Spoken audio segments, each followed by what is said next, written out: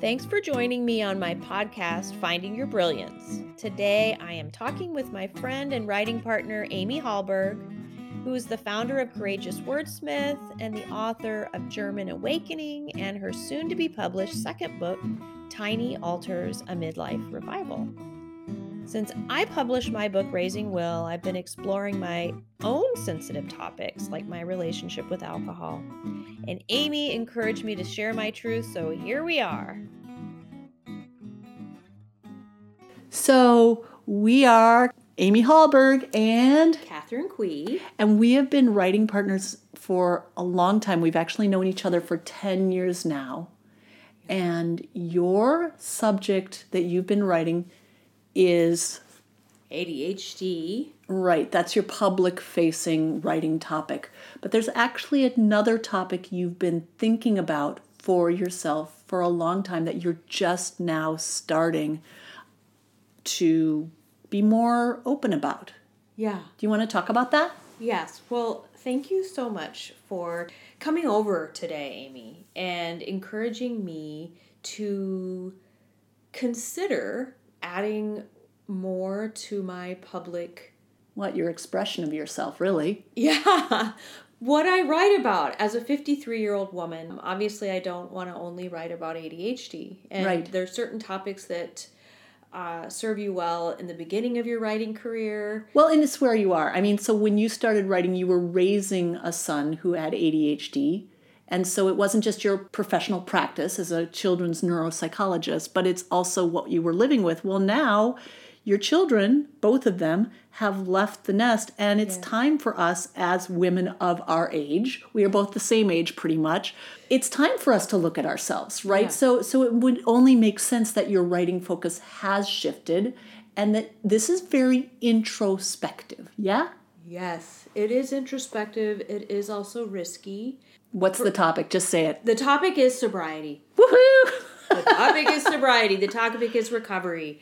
Those, are the areas that I've been exploring in writing. Can we ask about this? So have you ever had an alcohol issue that completely derailed your life? No. Right. So why are you talking about sobriety? Because I think this is really important. Like, we have ideas in our head about what sobriety means. Yeah. I think I would be described as a gray area drinker in my past. And what I've learned about gray area drinking is that you are not derailed, but you're highly preoccupied with whatever your substance of choice is. And it's insidious. It becomes, for me, wine was my substance of choice. And the reason that I want to talk about this, there's, obviously there's a few things, but one of the main reasons that I'm going to be putting this podcast on my ADHD and You site is because of the overlap in people that are neurodivergent. And if people don't know what that means, it's really who are people who... Our brains don't work like everybody else's, and we have genius, but society is not necessarily set up to accommodate us. And I say us because my scary topic is that I'm exploring my ADHD that went undiagnosed throughout my whole life, right? But until I started working with my dear beloved Catherine and started reading her book and was like, yeah, that sounds familiar. Yeah, that too. Oh, yeah, that too. Okay, that too. But we all have, and I think this comes back to your talking about alcoholism. I think in my going forward in my writing practice is probably going to be, how do I, as a neurodivergent person, how have I worked in the world in ways that were to my advantage, and how have I worked in ways that were harmful to me? I think most people who use chemicals as a coping mechanism, they don't do it for no reason. It's just, are they helping you or are they getting in the way? And so I think I'm not one to judge how other people navigate the world, but I think for you, the reason that you decided you didn't want to be drinking anymore is because it wasn't helping you. Yes. In the moment, it felt like it lowered stress and helped me wind down. But in the long haul, it was not helpful for me. And I'll get into that. But one thing I want to piggyback on what you said, Amy, is part of the reason that I have been so comfortable talking to you is because I've known you for so long, and we work on, when we meet, we go deeper in our discussions. First of all, there's the safety of us knowing each other for so long. And as a writing partner, we have to, if we're going to be tapping into things that matter. And so, we have that safety in our relationship. Another factor is that you don't drink alcohol. No, I don't. And that's a choice. And it's not that I have never drunk alcohol or that I've never abused alcohol. I have. So you were a person when I first met you where I kind of marveled at the fact that you didn't drink. And I thought, that's interesting. And I didn't know much about that. And you didn't necessarily share that you were that you drank wine fairly regularly. You just kind of didn't share that. So one of the things is when people know that you don't drink alcohol, sometimes they'll just sort of hide that away from you because they presume that there's some sort of a judgment on my part. And so you didn't necessarily share that with me at the beginning either. No. Well, we know that substance use, if you use a substance regularly, it progresses over time. So when I first met you 10 years ago, I probably drank alcohol like 3 days a week. And then by the time a year and a half ago is when I stopped drinking. And at that point, I was definitely drinking daily. So anyway, there wasn't as much to talk about initially. And then in the end, you're in your own head trying to figure yourself out. And it's not like your non-drinker friend is the one you're probably right. Let's go to Amy. She'll know all about what this is like. I mean, and I probably know more than you think, but you didn't know. I also think it's really important to say, so you are, I admire you so much. You're a neuropsychologist. You have a PhD. You are not my therapist. And in reverse too, right? Like, I think you and I, one of the things we want to highlight is that as writing partners, when you write the kind of writing we do, which is creative nonfiction, right? So we are writing about ourselves from our real lives. We get to choose what goes in there, but it has to be true or energetically true. That's the caveat, right? Like, it's this huge hybrid genre where you can do a lot of things, but it has to be true, right? Which we have both said, because of that, we will look like assholes. At times. I read that in my book. But you have to get honest with yourself. So it's this interesting intersection where I'm not judging on your life, but I am, and you are doing the same for me. Why are you telling us this story? What does it say about you? What does it mean to you? And so just that process of doing that, we're not each other's therapists. If you're an excellent therapist, but if you were my therapist, you couldn't be my writing partner. That's an unhealthy enmeshment. And if you, as my life coach, couldn't be my writing partner. So same thing. So yes, you basically said, it looks like you're getting ready to write. You seem to be dancing around the topic of sobriety a lot. So are you wanting to write about that? And I don't know, maybe for the last 6 months or so, I've been weaving in little bits in a blog. And another book that I've been working on, I've been writing about the cool parts about not drinking and the hard parts too. And I think, again, this would be an important podcast for the population that I work with, children, teens, young adults with ADHD and their families, because we know that people with ADHD are at a much higher risk of having substance abuse difficulties. Well, and that gets to the point of why are people using. So, people don't do things for no reason. William Glasser, right? Like, we have needs that we're meeting. Our behaviors are purposeful. So for you, and we've talked about this, so I'm pretty sure you have some thoughts on this. Yeah. Why were you drinking? Or in other words, what purpose was the drinking serving for you that you're now having to find other outlets for? Let's say it that way. Okay, good. Well, so many reasons, I think. One of which, it's really hard when you're in my profession to wind down after a long day of taking in stress that in supporting people. I love my work. I do think it's harder than I want to realize at times on just how to calm myself after taking in a lot of tough information. And you're talking even like physically, like it affects you physically, emotionally, that you're taking in these, I mean, because you deal with people on some hard topics. I do.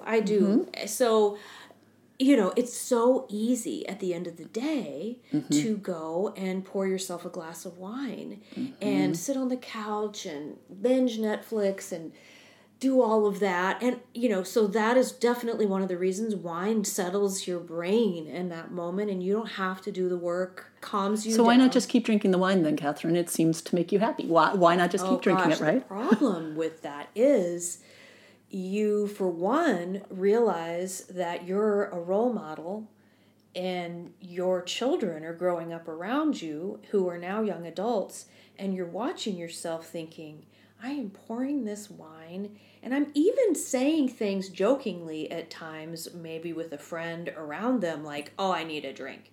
And you're hearing yourself going, this is really screwed up. Can I point out something interesting? What? So you and I have talked about how neither of us would recommend that when you start, let's say, a sobriety journey or whatever, that the first thing you do is start writing and sharing it openly. Yeah. Because it's really hard. So even as I'm listening to you, and you're pretty far into this, and you're pretty sure that this is what you want to do. Like, this is not, we're like, oh, on the spur of the moment, right? This is something you are doing. But even listening to you talk about it, you're talking about, well, you do this, you do that. And then at a certain point, you're like, I.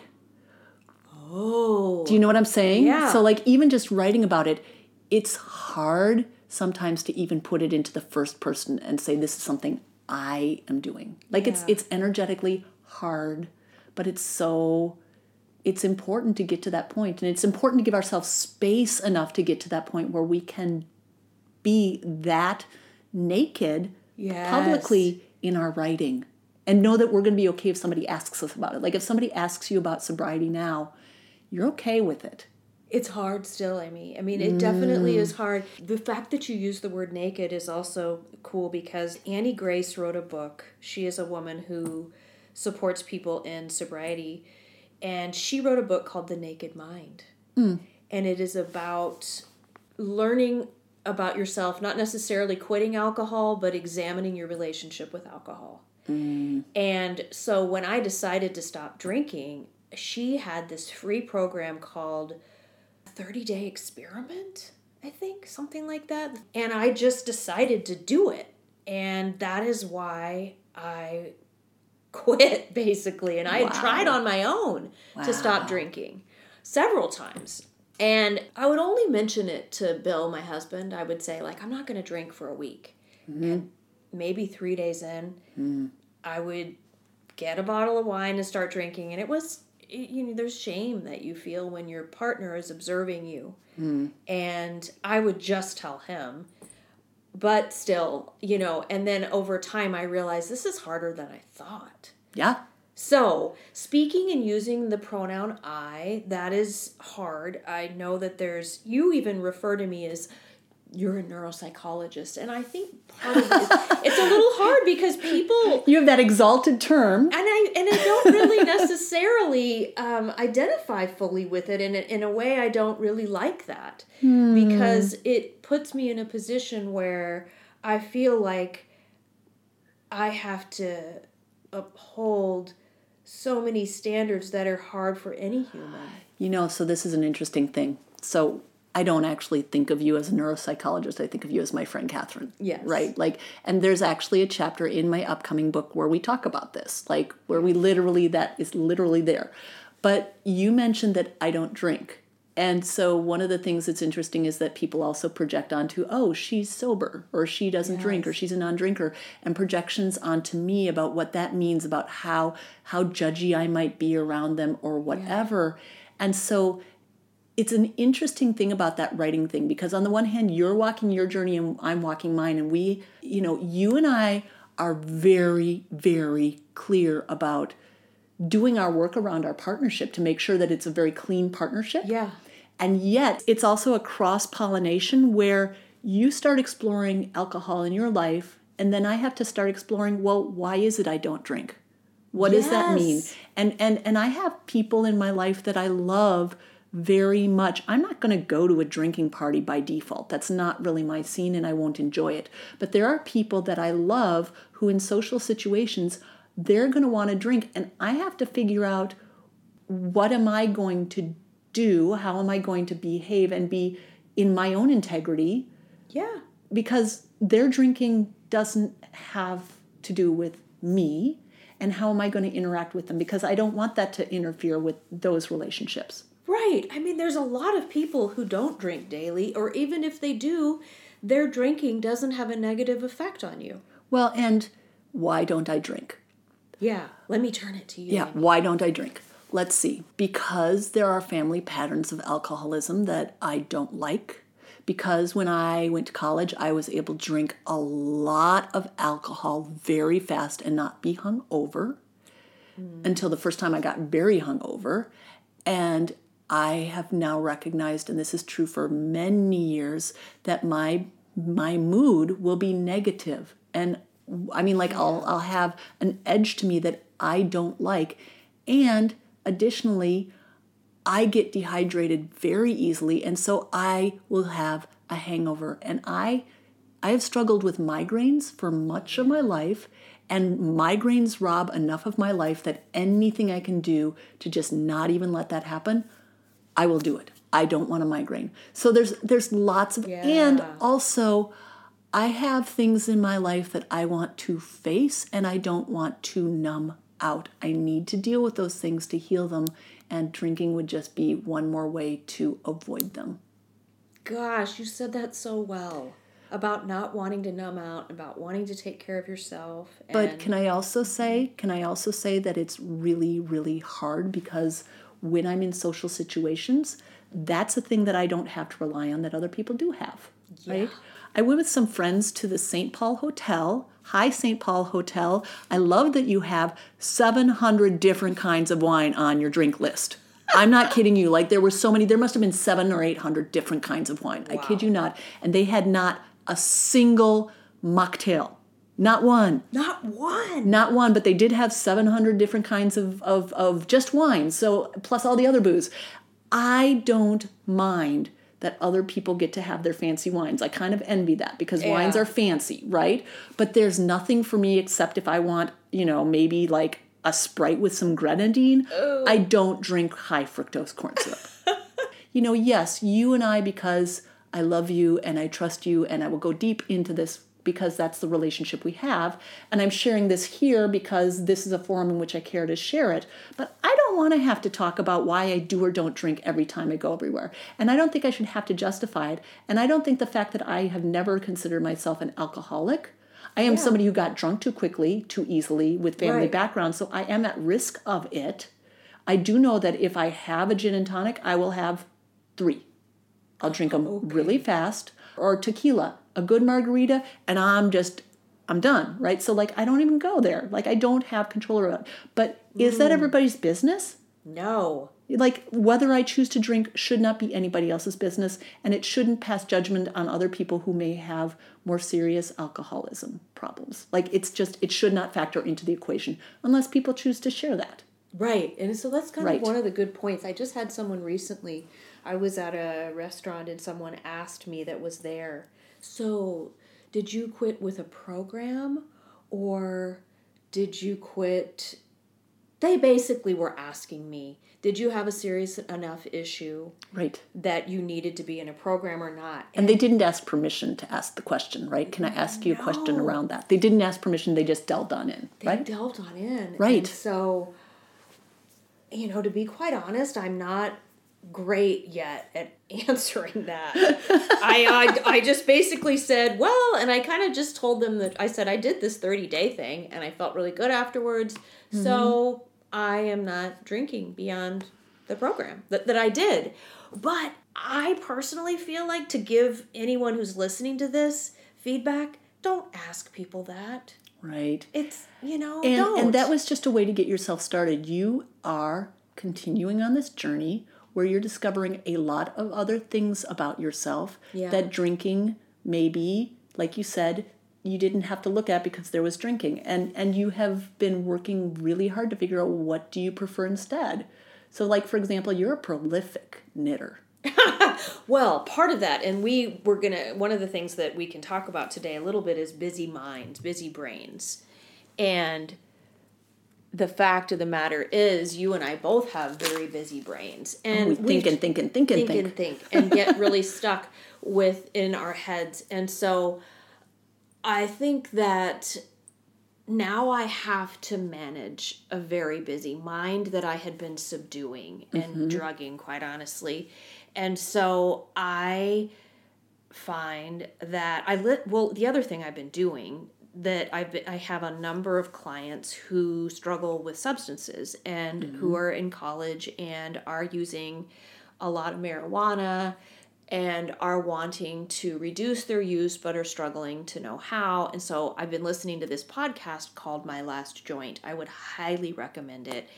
And the person who moderates the podcast used to smoke marijuana, and he and the guests that he have talk a lot about the things that you and I are talking about in terms of how do you manage stopping a substance and the busy mind. And so yes, knitting helps me with a lot of the grief that pops up, and it helps me with my hyperactivity, and I didn't have my knitting, and I'm trying to figure out, like, how do I integrate my adult fidgets like knitting into settings? What do I do when it's not appropriate to be hauling around your knitting needles always. And so when I feel like I want to soothe myself in a way, I do a lot of yoga, and I do get into other forms of addiction like yoga, going pretty often to settle my mind and body. And it feels a lot better than drinking, I have to say. I mean, mine is Canva. Do you know Canva? Oh, I do. Like I just love going into like little graphic design imagery stuff because it's getting me out of my brain for a little bit. It's not like people who stop drinking suddenly don't have those needs to work with our minds, or to stop thinking, or to get out of. We need to sometimes give ourselves space. And I've never been a great meditator per se, but I can get into a really great meditative state by playing with imagery, for example, right? Colors and imagery. And, I love playing with the font and the font sizes and all that stuff, but it's a different part of my brain to just shut that other part down. Yeah, I never quite realized that that's what you were doing in a way when I observe you, like doing like this font or, getting really into your colors. I mean, I know that you've been doing that for a really long time, and it calms you. It's like a hobby. Well, it is and it isn't, but that I obsessively painted my house for about a year, kept repainting all the walls, and it was because I didn't have an outlet. And it was like I just craved that outlet. I needed a creative expression. I needed to do that. If you know that that's what you need to do, then maybe you don't keep repainting your house over and over and over, but you find, okay, how can I get that same sense of relief in a way that maybe is, a lot less expensive, physically taxing, and all-consuming, right? And it's healthy. Yeah. Like, there's nothing wrong with you doing your Canva cards or creating your color palette. Right. Or collaging or coloring. No. In fact, when you and I started going to our writing program where we met, one of the first things we were told is you should find some kind of way of doing creative outlet that has nothing to do with the book you're writing.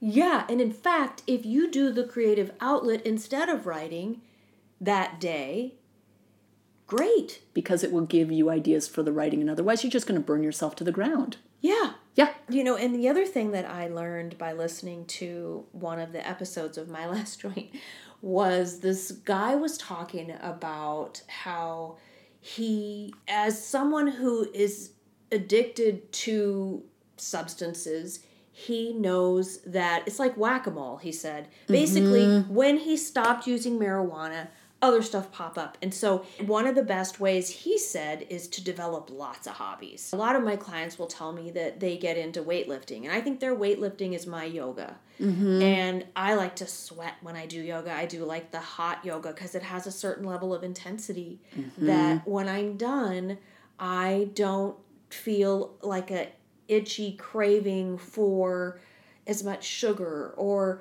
wine or whatever it is that I often experience. And I think that's such a good point. Like, weightlifting would not be my diversion of choice. So I think it's getting clear on, well, okay, what will make you feel better? You know, like you have your body that you're living in and your personality and your way of being. I have mine. You and I have often talked about how, like, there's, if people are listening to this, there's a lot of convergence between us, but you and I have vastly different outlets. We function very differently. And that's okay. Yeah. What's important is what's going to work for you.